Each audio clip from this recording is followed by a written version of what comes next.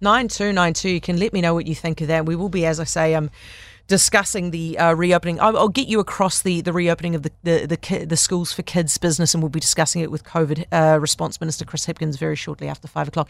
Now, to something else. One Kiwi family is currently in quite the MIQ ordeal.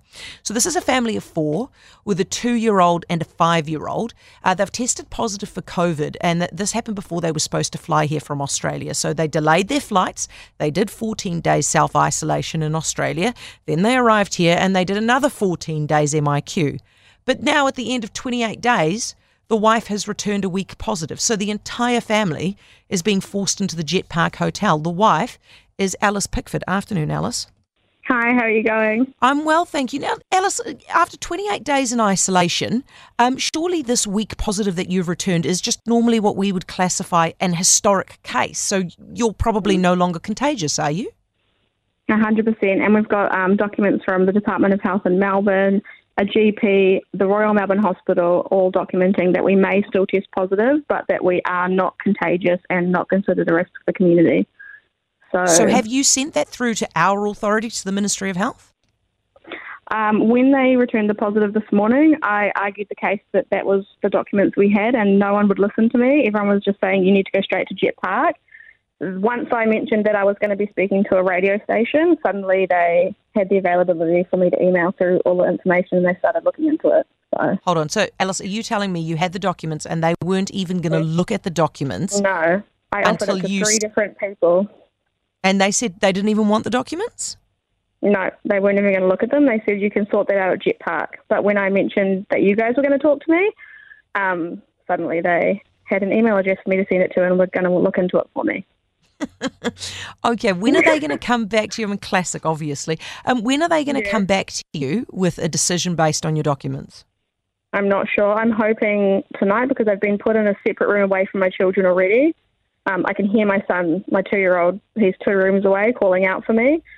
So I'm hoping ASAP they get back to me and I can go and rejoin my bubble, which is Mike and my children. The problem here also is that all of you have to go into Jet Park, even though you're the only one returning a week positive? Yes, apparently. They'll be put in a room that's a close contact room, and I'll be separated from them, so separated from my children and put in a positive room. And is this for another 2 weeks? Oh, they haven't told me, and they won't tell me how long it would be for either. So it's like an indefinite, yeah. I can't imagine after 4 weeks of isolation already that you guys feel very much like doing another 2 weeks. No, especially after we've done also the 260 days of lockdown in Melbourne. My 5-year-old's really struggling. I'm really struggling. My 2-year-old, we haven't been outside in 3 days. So as soon as we got the positive result, obviously we were devastated and just trying to figure out a way to make it work. And it just seems we're just asking for them to use logic and to read our documents and our doctor's notes and our hospital notes and evaluate our case based on our personal situation, not just a week positive, send us straight to Jet Park where we're going to be at risk with people that are actually contagious. Yeah. That's a very good point. Alice, when was the last time that you actually had symptoms? We tested positive on the 22nd of October, and I had symptoms for a few days, and then they ended, and we haven't had symptoms for about a week or something. No one else in my family got symptoms. Everyone was asymptomatic, but I'm unvaccinated as of yet, and so I actually got it quite bad. Okay, and are you refusing to go to Jet Park? At the moment, yes. I said I'm refusing to go there because there's a risk to my family if we go there. It's a place with current active contagious cases, and we're not considered contagious based on all the documents we provided. And also, obviously, having just gone through COVID, I ended up in hospital. If I catch it again, I don't honestly know what my body will do.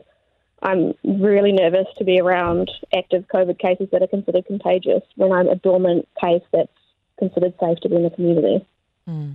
Alice, thank you very much. Really appreciate it. Alice Pickford, and best of luck. Keep us in the loop if you get a decision today.